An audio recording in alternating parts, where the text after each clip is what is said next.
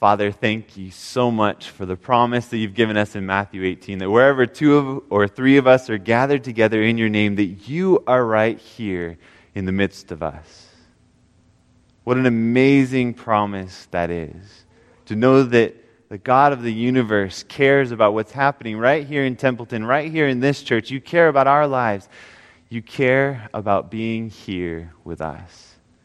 And God, we want to have open hearts and open ears. And so right now, we just want to give you full permission to whisper or even to yell in our ears through the power of your Holy Spirit that we could hear your voice this morning. Thank you for giving us open hearts. Thank you for giving us open ears. Thank you for speaking to us through the power of your Holy Spirit and because of the blood of Christ that was shed for us. Lord, bless us this morning through your word. In the precious and holy name of Jesus, I pray. Amen. 150 years ago, Hudson Taylor was a man on a mission. I don't know how many of you have ever read the stories about Hudson Taylor. Hudson Taylor was a missionary to the inland of China. He was one of the first missionaries going to China.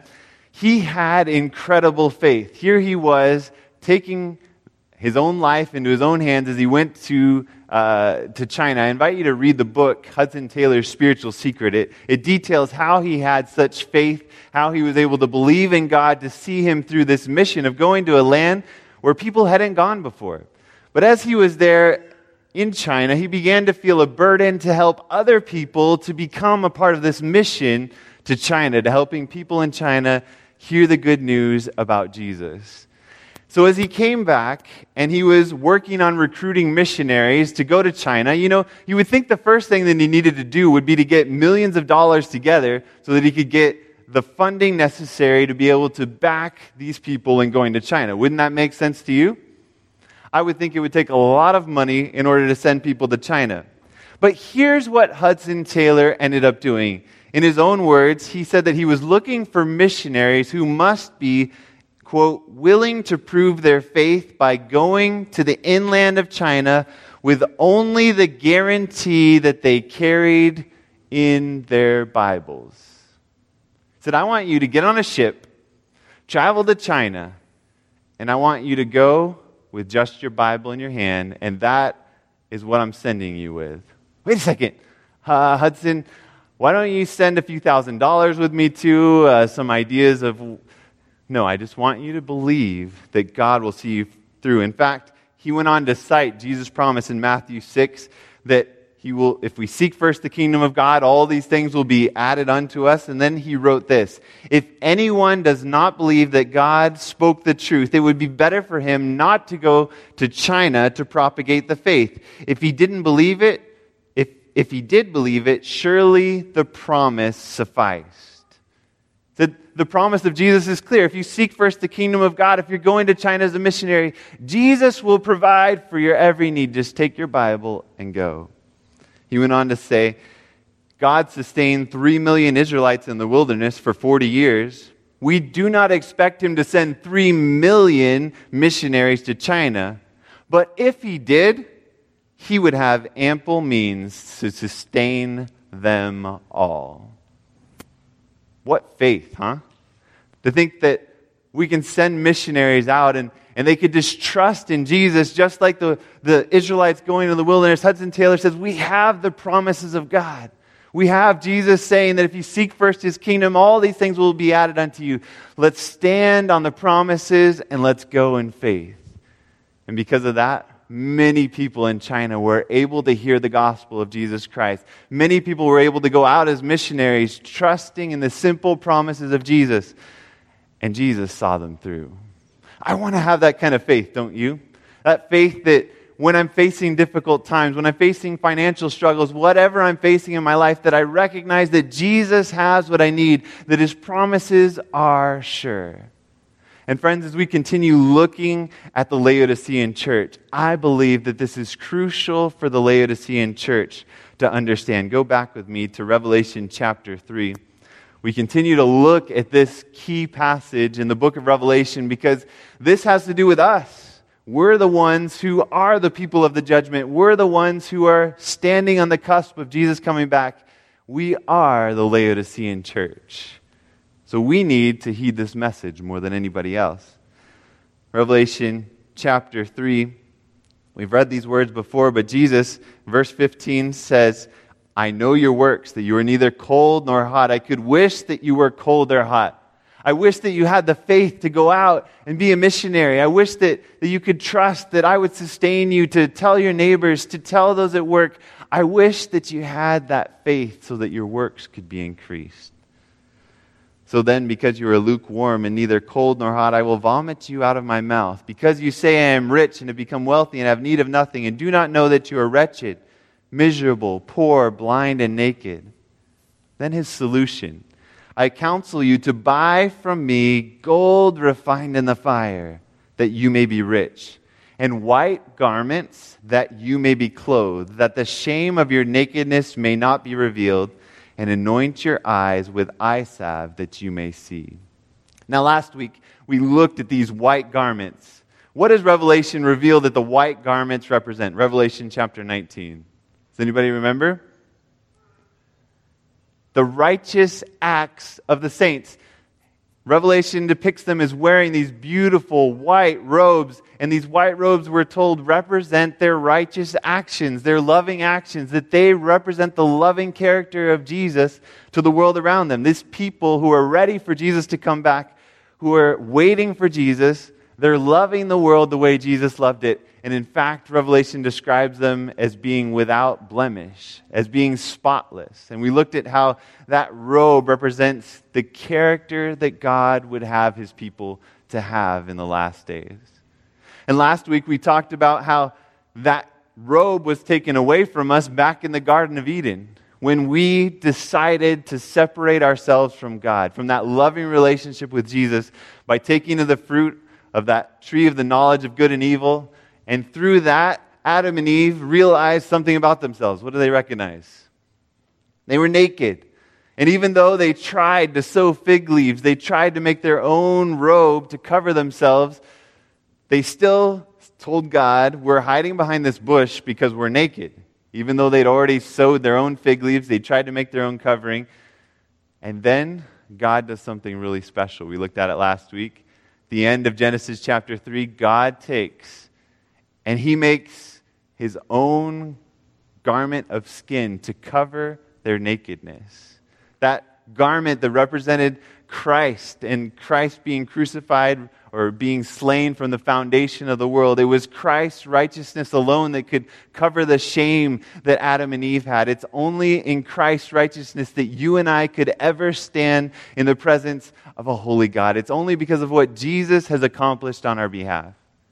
We talked about, though, how it was a very real covering. It was something that when Adam and Eve found that the temperatures were changing outside the Garden of Eden, it was something that still kept them warm at night. It was something that shielded them from the sun during the day. It was a very real covering that actually changed their experience. And in the same way, Christ's robe of righteousness is not just something that, well, we're walking around actually naked, but God sees us in a different way. No, it actually transforms who we are.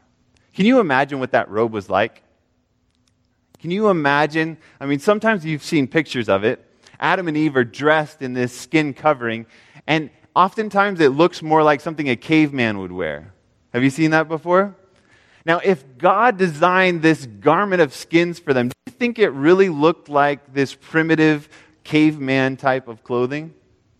I don't know what it looked like, but I imagine that God is the greatest tailor on the planet. I imagine that it looked better than your nicest Armani suit. That I imagine that Adam and Eve might have worn that for the rest of their lives. I don't know, but I imagine that God designed the perfect suit of clothing for Adam and Eve. And he has that in store for you and me. Let's go to Ephesians chapter 5, where we looked last week at what Christ wants to do for his precious bride. He has something special in store. And we're going to notice something in these verses, starting in verse 25, as to how Christ goes about purifying his church. We talked about how important it is, but now we want to get practical and say, okay, how do I have this righteousness by faith, this robe of righteousness in my life. Verse 25 says, "Husbands, love your wives just as Christ also loved the church and gave himself for her, that he might," what? "Sanctify and cleanse her with the washing of water by the" what? "By the word." It says, husbands, love your wives in the same way that Christ has loved the church. And Christ, in loving the church, what did he do for the church? He sanctified them and cleansed them by what? The washing with the word. He said it's the word that brings out this precious righteousness, this beauty that they are able to, verse 27, that he might present her to himself a glorious church, not having spot or wrinkle or any such thing, but that she should be holy and without blemish. So notice that they're holy, they're without blemish. This church, when Jesus comes back, is a church that's representing the loving character of Jesus because they've been washed with the Word of God. We're living in a time when promises can't be so trusted. Have you noticed that? We look at political candidates on both sides of the aisle, and we hear these amazing promises about what they would do if they were in office and how they would change the entire world around them. And these amazing promises, those of you who have been through a few elections in your life, you know the truth. They're not going to be able to keep them. They're not going to be able to do all this stuff. Once they get into office, they simply aren't going to have the power to accomplish what they're saying that they want to do. When I was in high school, actually, after high school, when I was in college, I wanted to start an intramural basketball team. And I had played on a basketball team the previous year, and it hadn't turned out so well for me. We didn't win very many games. So this year, I decided, you know what, I'm going to put together a special squad. It's going to do really well this year. And as fate would have it, or something would have it, in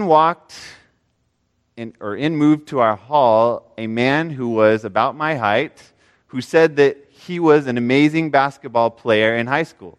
Now, this guy began to tell me about how he won the MVP trophy. In fact, I think he had a trophy in his room. He began to tell us about how, he played in this big high school in this big city, and how he was the best player ever, how he could do a 360 dunk, and he was just the best basketball player ever. In fact, he tried out, he said, he was going to play on the La Sierra basketball team, but it just wasn't going to work out or something like that. I don't remember what his reasons were, but I thought, here's my opportunity. This guy says he's an amazing basketball player. I should have thought about the fact that if he was such an amazing basketball player, everybody else probably would have recruited them to their basketball team, but I didn't think about that. I said, okay, you're going to play on my basketball team this year. We're going to form a new basketball team, and we're going to play in the A-League, the difficult league. So I got him, and I got a couple other of my friends from high school, and we put together this team, and he just was telling me how, just pass me the ball, and it's all going to work out. I'm an amazing basketball player. He made all these promises about what he could do.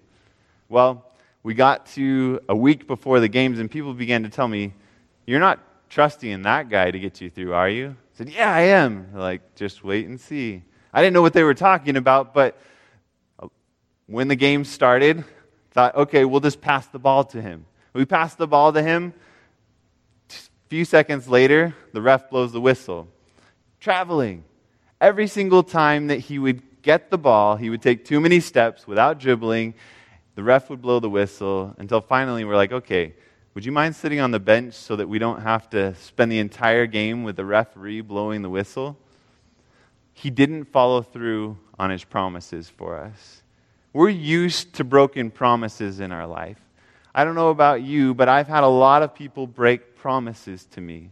So when I come to the Bible, when I come to the Word of God, and I read promise after promise, I read command after command, when I read what God wants to do in my life, sometimes I look at it and I say, God, it sounds good, but everything in this life that sounds good usually ends up not being true.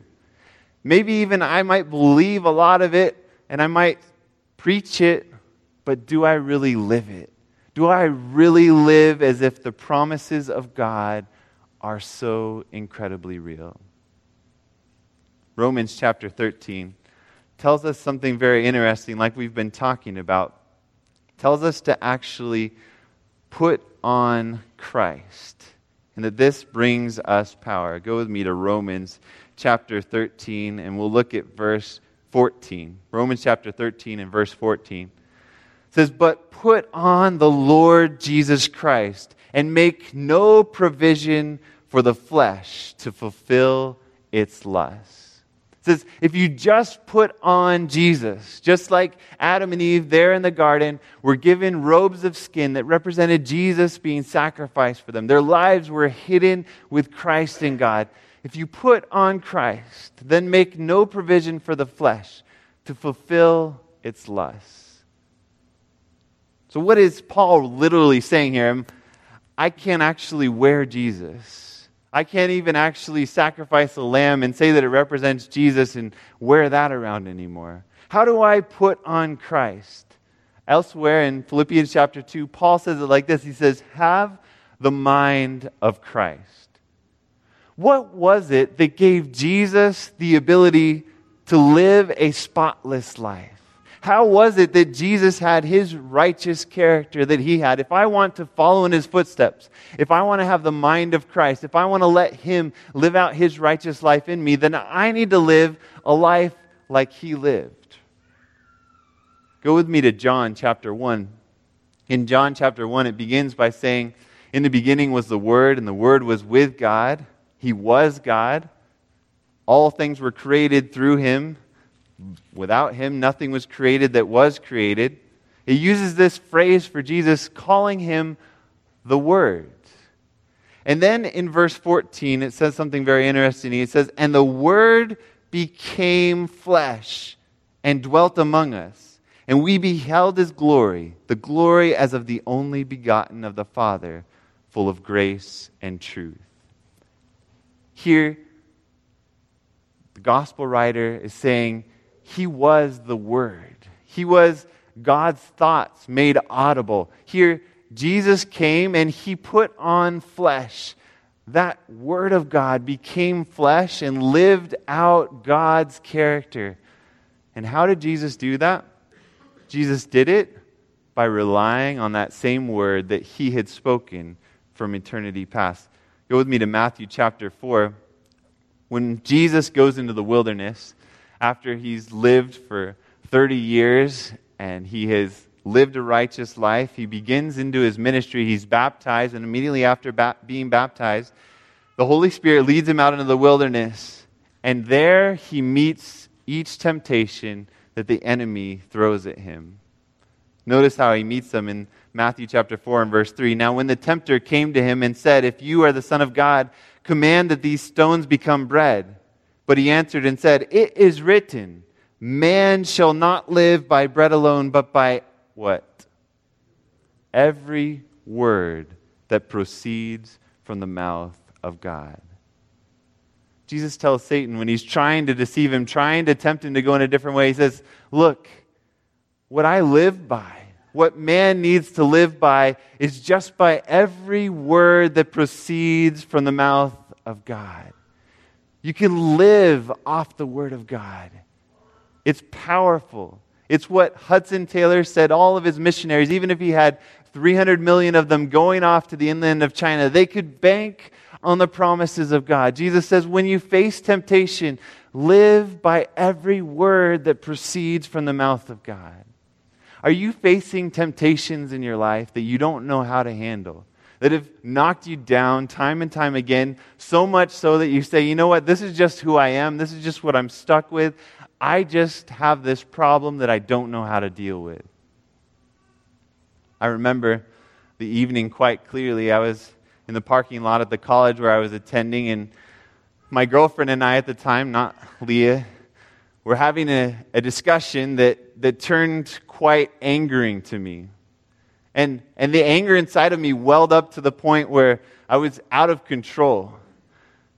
I ran to the trunk and I just grabbed what I saw in there. It was a football, and I took that football and I slammed it down on the parking lot. The football went bouncing off across the parking lot, and I ran off. Later, she's like, what got into you? What's wrong with you? What if you actually took that kind of anger out on me? I said, I don't know. It was uncontrollable. I was just angry. I had a serious anger problem. I had a temper problem. I remember nights in the dorm after phone conversations that made me rather angry. I actually put a hole in the dorm wall. It wasn't like something that I enjoyed getting angry, but it was something uncontrollable, something that I was so angry that it led me to do things that I regretted. This is something that I'd struggled with for years. I remember back in high school playing basketball, there was a youth pastor who, of all people, shouldn't have been talking trash on the court, right? But sometimes people who should be representing Jesus don't represent Jesus. But he began talking about people, and he began talking about my own family, and pretty soon it made me so angry that at the timeout, I went into the locker room, and thankfully I didn't do this to him, but I began to beat the locker in till my fists were bloody and my knuckles were pouring blood. I was out of control. Some of you may not think that Zach Page had a temper problem, but I had a significant temper problem. And I remember as I was in college and I was realizing, you know what? I've got an issue here. I'm angry. I say things that hurt people. I lash out at people. I have this problem where the anger just comes up inside of me and it's uncontrollable. I don't know what to do about it.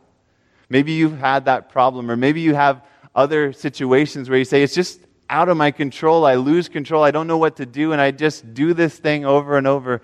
And I know it hurts Jesus, but I don't know how to stop it.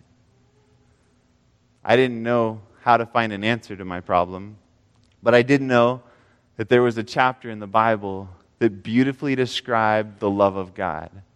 That's 1 Corinthians chapter 13. 1 Corinthians chapter 13 begins by just saying, if we speak with the tongues of men and of angels, but do not have love, that we're a noisy gong or a clanging cymbal. I thought, you know what, God, that really describes me. I'm living a life that's meaningless. It says, even if we have the gift of prophecy and we know all mysteries and all knowledge, and if we have all faith so as to remove mountains, but do not have love, we are nothing. But God, those are some amazing things that I love to do. I'd love to have that kind of faith. I'd love to be able to have that kind of knowledge, but God, I really am nothing because I don't have that love in my heart. Goes on to say, even if we give our bodies to be burned, if we give all of our possessions to feed the poor, we surrender our body to be burned, but we do not have love, it profits us nothing. And it goes on to say, love is patient, love is kind. Love is patient, love is kind. It does not boast, it is not arrogant, it does not take into account a wrong suffered, it does not rejoice with unrighteousness, but rejoices in the truth. And day by day, as I woke up in the morning, you know what I said? I need this love in my life. So I began to read 1 Corinthians 13. Every single morning, I'd read that same chapter, read it over and over. And I say, God, won't you give me this love in my life because I need it. I'm an angry person. I'm not a nice person. I'm not somebody that I'd want to be around. Can't you change who I am?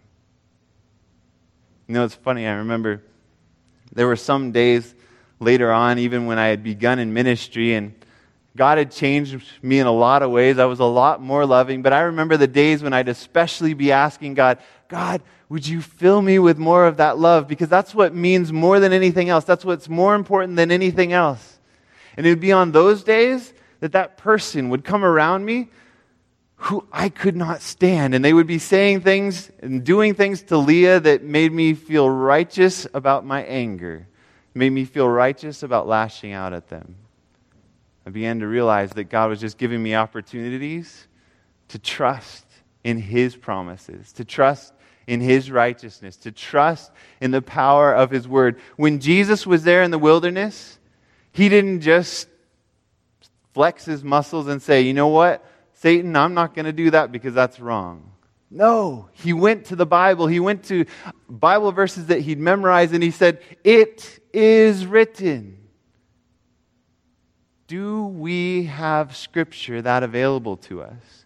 That in any temptation that we face, the first response of our mind is, you know what? It is written. and I'm not going that way? Do we rely on the promises of God like Jesus relied on the promises of the Bible? Do we know the promises of the Bible like Jesus knew the promises of the Bible? You read through the book of Matthew, and again in Jesus' life it says, and Jesus went and did this, that it might be fulfilled which was written. Jesus lived his life based on the Word of God. He made decisions based on the Word of God, based on the promises of God.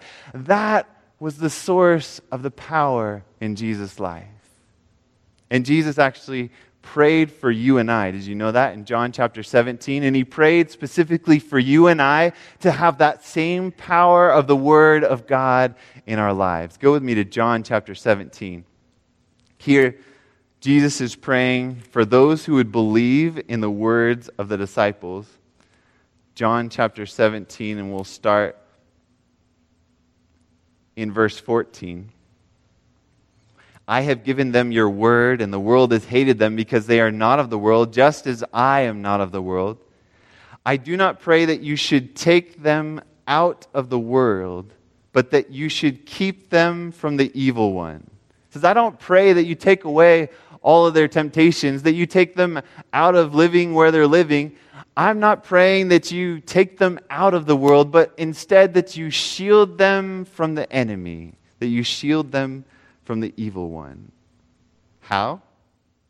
Verse 16 continues, they are not of the world, just as I am not of the world. How is Jesus not of the world? Verse 17 says, sanctify them, cleanse them. That same word used in Ephesians chapter 5. Sanctify them by your truth.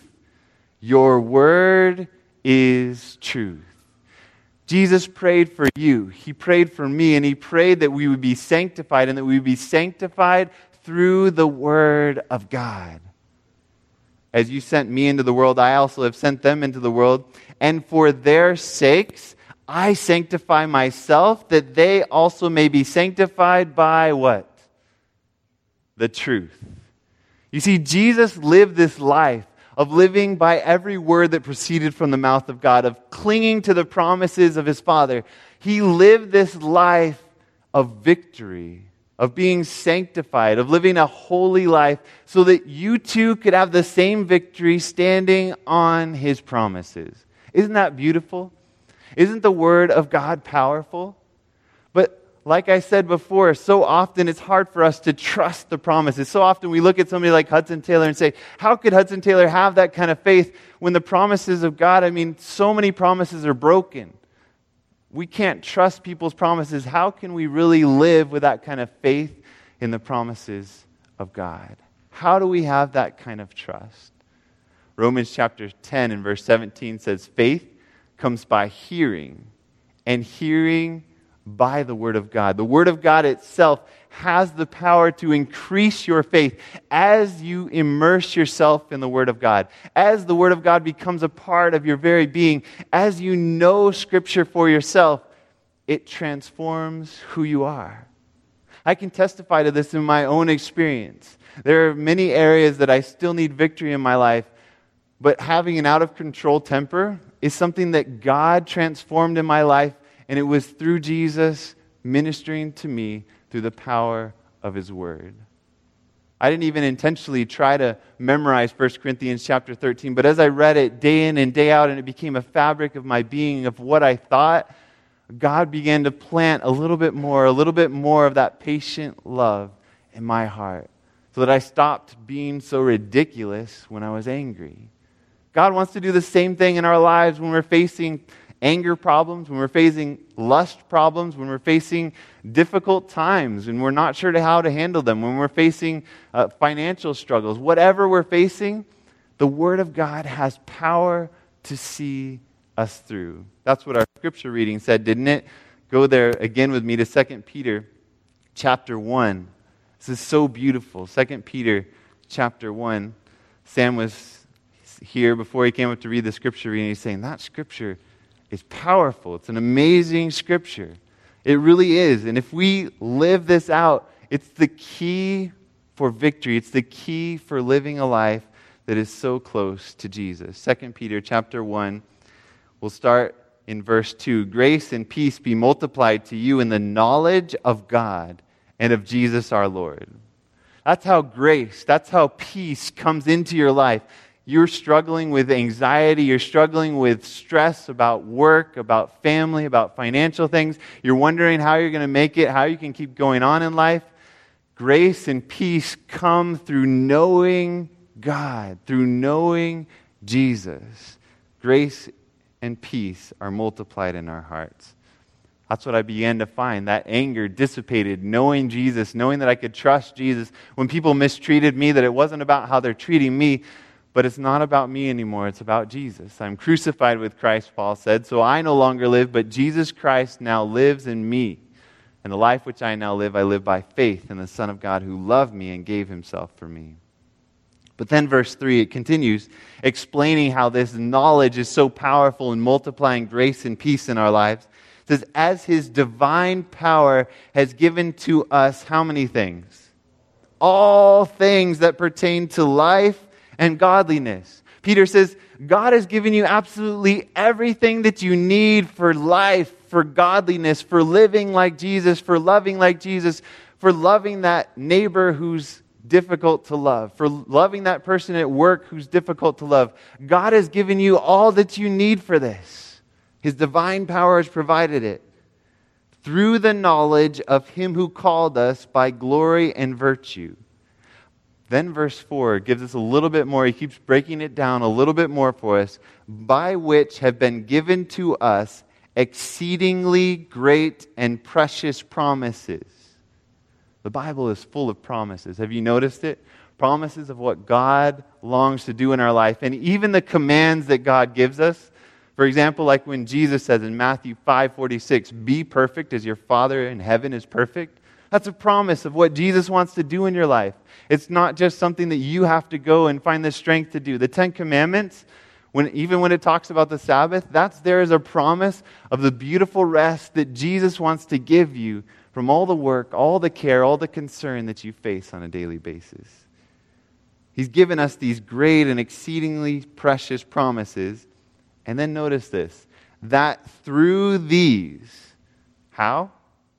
Through these promises that are great and magnificent and precious, these beautiful promises that are throughout Scripture, through those promises, meaning you can't just have these promises sitting on the shelf. You can't just know about these promises, but this is an active faith. This is taking these promises and actually implementing them in your life, making them a reality in your life. Like Hudson Taylor saying, all I need is to take the Bible and go with the Bible, and that will see me through. Through these promises, look at what it says. You may be what? Partakers of the divine nature. Wow. Maybe you've read that verse too many times on speed read mode, because that's astounding. God is saying to you, I want you to actually become a partaker of divine nature.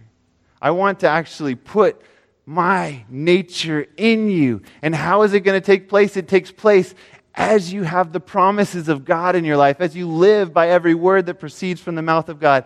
I want to actually put myself in you and live out my life in you through the promises of God, having escaped the corruption that is in the world through lust. You see the power of these promises that Jesus has given us.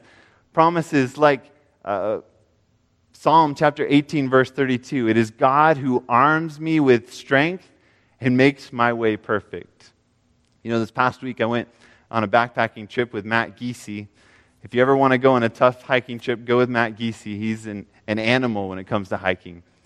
Well, one morning we woke up and suddenly he gets this awesome idea, which I'm very thankful for, that we're going to backtrack, or we're going to make a loop instead of backtracking the way that we were going to go before.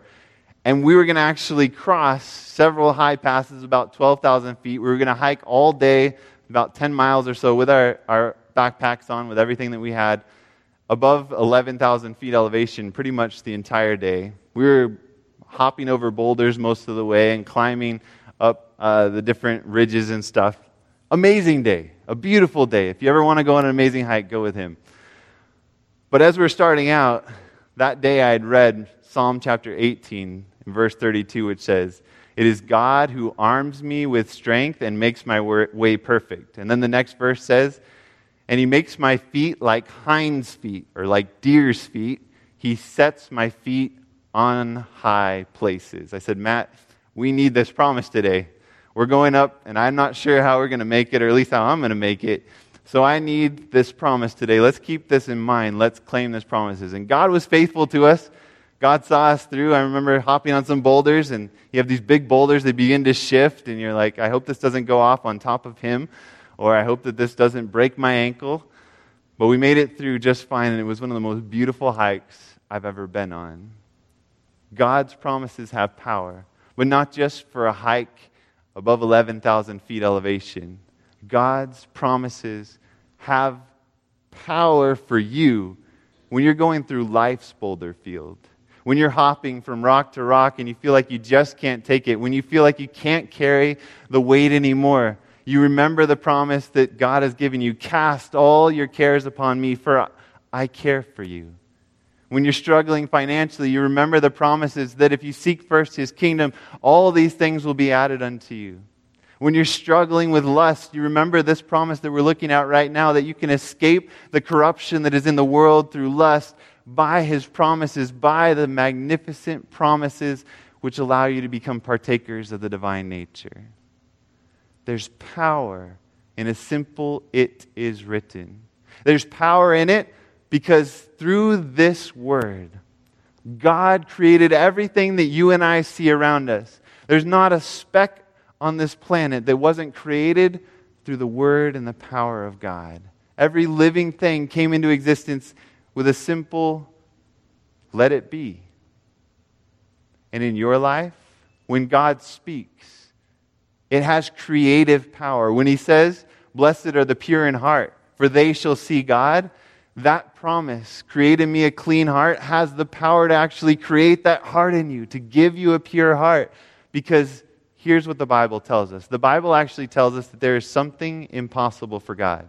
I'm not going to look at it in detail today, but Hebrews chapter 6, I believe it is, tells us that it is impossible for God to lie. Did you know that? There's something impossible for God. God will never lie. It's impossible for God to lie, because if God right now said there is a purple elephant in the back of the Templeton Hills Church, we would look back there and there would actually be a purple elephant back there, because God could create it through His Word. God will not lie. And because of that, every promise in the book has power in your life, because it actually will create the reality that you read there. That's what Peter is saying here. He says, "By which we have been given to us exceedingly great and precious promises, that through these you may be partakers of the divine nature, having escaped the corruption that is in the world through lust." He says you can actually partake of the divine nature. Earlier in his first letter that Peter wrote, go back to 1 Peter chapter 1, Peter said this about the Word of God. 1 Peter chapter 1, and we'll go to verse 22. "Since you have purified your souls in obeying the truth through the Spirit and sincere love of the brethren, love one another fervently with a pure heart." That's what I wanted as a college student with an anger problem. I wanted to love, but I didn't know how, and so I began to go to the Word of God on a daily basis. Verse 23, "Having been born again." That's what we all need. We need to become new people. "Having been born again, not of corruptible seed, but incorruptible, through the Word of God, which lives and abides forever." You see, it's through the Word of God. The Word of God, Peter says, is like seed. As you put that seed in your heart, it actually bears fruit. Jesus said it like this in John chapter 15, "You are already clean because of the word which I have spoken to you." The Word has cleansing power. It has renewing power. It transforms who we are. Jesus said in John 17, "You are sanctify them by thy truth. Thy word is truth." Do you want to be sanctified by the Word of God? Do you want to be renewed through the Word of God? Do you want to be recreated into a new person? Do you want to have faith like Hudson Taylor to be able to say, look, all we need is a promise of God, and we could go as missionaries to the most difficult place on the planet, trusting in a simple promise of the Word of God. He's faithful to His promises. I don't know if you remember, but a few weeks ago I stood up here and I said, I don't know how Leah and I are going to be able to give this offering that we've pledged. We've already emptied our savings account, and at this point I don't foresee how we're going to be able to do this by the time camp meeting comes. But I said I knew that 2 Corinthians 9 and verse 8 says, but God is able to make all grace abound towards you, that always having all sufficiency in everything, you may have an abundance for every good work. And that promise is one you can take to the bank. He will provide for you. And friends, I'm here this morning to say God is faithful. That pledge has been paid, and it was paid on time. Because He is faithful. His grace does abound. His Word is trustworthy. Will you trust in the Word of God? Because it is seed. As you plant that seed in your heart, not sowing fig garments on yourself, but sowing the seeds of the Word of God in your life, it has a transformative power. In Christ's Object Lessons, page 38, it says, the Word of God is the seed. Every seed has in itself a germinating principle. In it, the life of the plant is enfolded. So there is life in God's Word. There's actual life in God's Word. Christ says, the word that I speak unto you, they are spirit and they are life. John 6:63. He that heareth my word and believeth on Him that sent me has everlasting life. John 5:24. In every command, don't miss this, and in every promise of the Word of God is the power, the very life of God, by which the command may be fulfilled and the promise realized. He who by faith receives the Word is receiving the very life and character of God. Let that sink in. For by these promises you may become partakers of the divine nature. The life, the character of God can actually come into your life and transform you to live a life of love like Jesus lived through every promise of the Word of God. Isn't that an amazing thing? Jesus wants to do that to you and I as His precious bride. He wants to put those beautiful garments on Him to prepare for His coming, and He wants to wash us by His Word. As we sow seeds of faith in our hearts, as we sow the seeds of His Word in our heart, it will bear fruit into a loving character like Christ.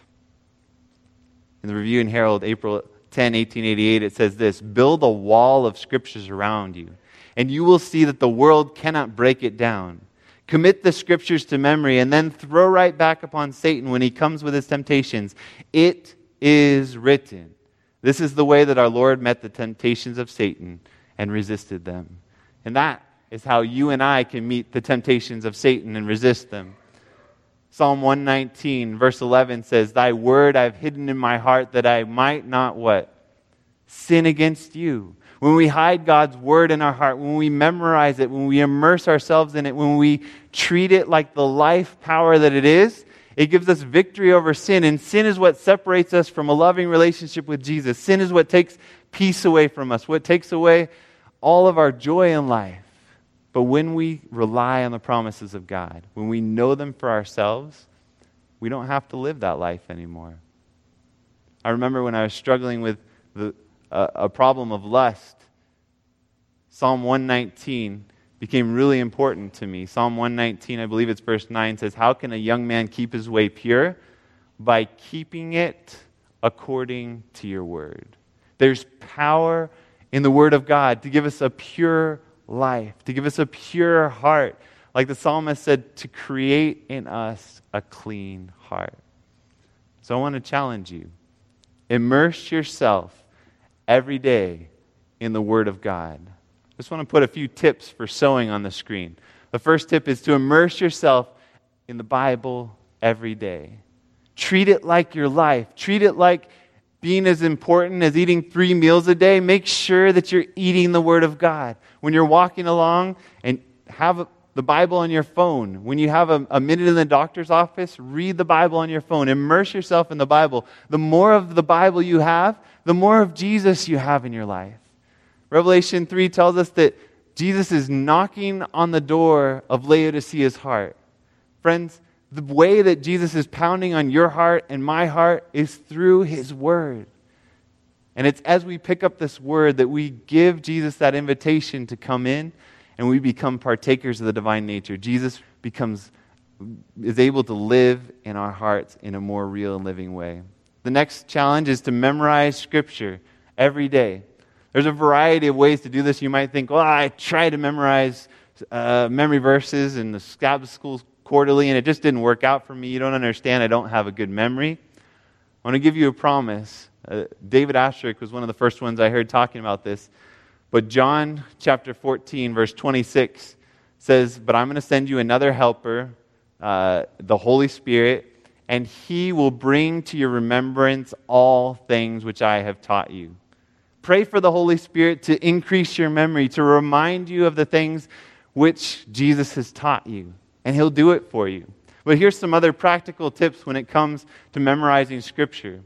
Now, Scripture songs, I remember as a kid when I'd be riding down the road, my mom would have the CDs in, or the tapes in, maybe it was at that time, listening to Scripture songs. And I was like, Mom, I don't know you can call this music. This I'm not sure this qualifies as music. It just doesn't quite flow. It just doesn't feel good. But today, I spend a lot of time listening to Scripture songs because I have found that it is so effective at implanting in my mind the Word of God. And when I'm in that moment of anxiety, when that song comes back in my mind, it brings me so much peace. It brings me so much confidence and faith in Jesus that I can't get enough Scripture songs in anymore. So I just have 2 websites there for you that have some great Scripture song resources. The first one is totally free, scripturesongsforworship.com. Esther Mui has a lot of different, they're actually quite well done Scripture songs. You can see them on YouTube also. The second one is Trilogy Scripture Resources, and if you click on the Scripture songs there, that's by Derek and Bodell Morris. Derek Morris is now the president of the Hope Channel, if any of you have watched that before. But he and his wife and another lady have some great Scripture songs that they put together. There's several CDs that they have, the ones that I used to kind of make fun of, but now I realize they're powerful. They changed my life. They help me to have Jesus in my heart in a powerful way because His Word becomes more living to me and I'm able to remember it. Another thing, you can use your phone or a computer to use an app or a program for Scripture memorization. I like to use this app called Scripture Typer, and I use it pretty much every day. ScriptureTyper.com is a place you can go and you can either see this app or you can also get on a memorization program. And it has lists of Scripture there that you can memorize. If you're dealing with fear, if you're wanting more joy in your life, you're wanting more love, you can click on that list and it'll add it to your list of ones to be memorized. And once you've memorized the verse for one day, then the next day it'll remind you. And then it'll be 2 days later. Pretty soon it's a week later. Then it reminds you 2 weeks later. Because I don't know about you, but in Sabbath school, I used to memorize a verse during the week, and then you get your sticker, and then you forget the memory verse. You need to keep going back over it. Keep immersing yourself. Keep remembering the promises of God. One year, I had the goal of memorizing 365 verses, just doing one every day on this app. And it was such a rich blessing to me. Now I don't do one every day anymore. I have about 800 on here that I work through, and I'm usually behind on keeping up with them. But it's okay because it's the Word of God, and it's transforming my mind. Friends, there's nothing more important than having the Word of God in your life. Because by these promises, these magnificent, exceedingly magnificent and precious promises, you and I can become partakers of the divine nature. There's nothing more important than that. Everything else pales in comparison to that. You watch the Olympics, you see how hard they're willing to work, how much training it takes to do what they do, how many hours in the day it takes, and yet how often do we find it difficult to take time to train ourselves to know the Word of God? I want to commit to knowing Jesus. I want to commit to being a partaker of the divine nature. How about you? I want that power in my life. I want to stand on the promises of Christ my Savior. If it's your desire to take a step forward, to actually increase. Now, if you already have a great program that you feel good about, you're already immersing yourself in the Bible, you're already memorizing Scripture, don't stand. We understand that you already have it mastered. But for those of you like me who say, I want to take this to the next level, I want to increase my partaking of the divine nature through His precious promises, I want to invite you to stand with me as I pray. Father, thank you. Thank you for not leaving us without a guide and a light in this dark world. Thank you that we can live by every word that proceeds out of your mouth. Thank you that there is life, there is power there, and it's not just life and power that's separate from us, but it's life and power that you actually want to fill us with. You want to empower us and energize us by to live this beautiful life of love that you've called us to live. Father, please fill us with faith in your word. Fill us with a hunger for your word. Lord, may we sense that we're missing out when we go for a day without your word. May we feel it more than we feel our hunger pains. Father, give us a hunger for Jesus as revealed in Scripture. Thank you so much that we can trust in your word. Bless my friends as they go out to immerse themselves in the Bible, as they go out to memorize your promises, to become partakers of the divine nature. Father, fill them with your Holy Spirit, I pray. In Jesus' name, amen.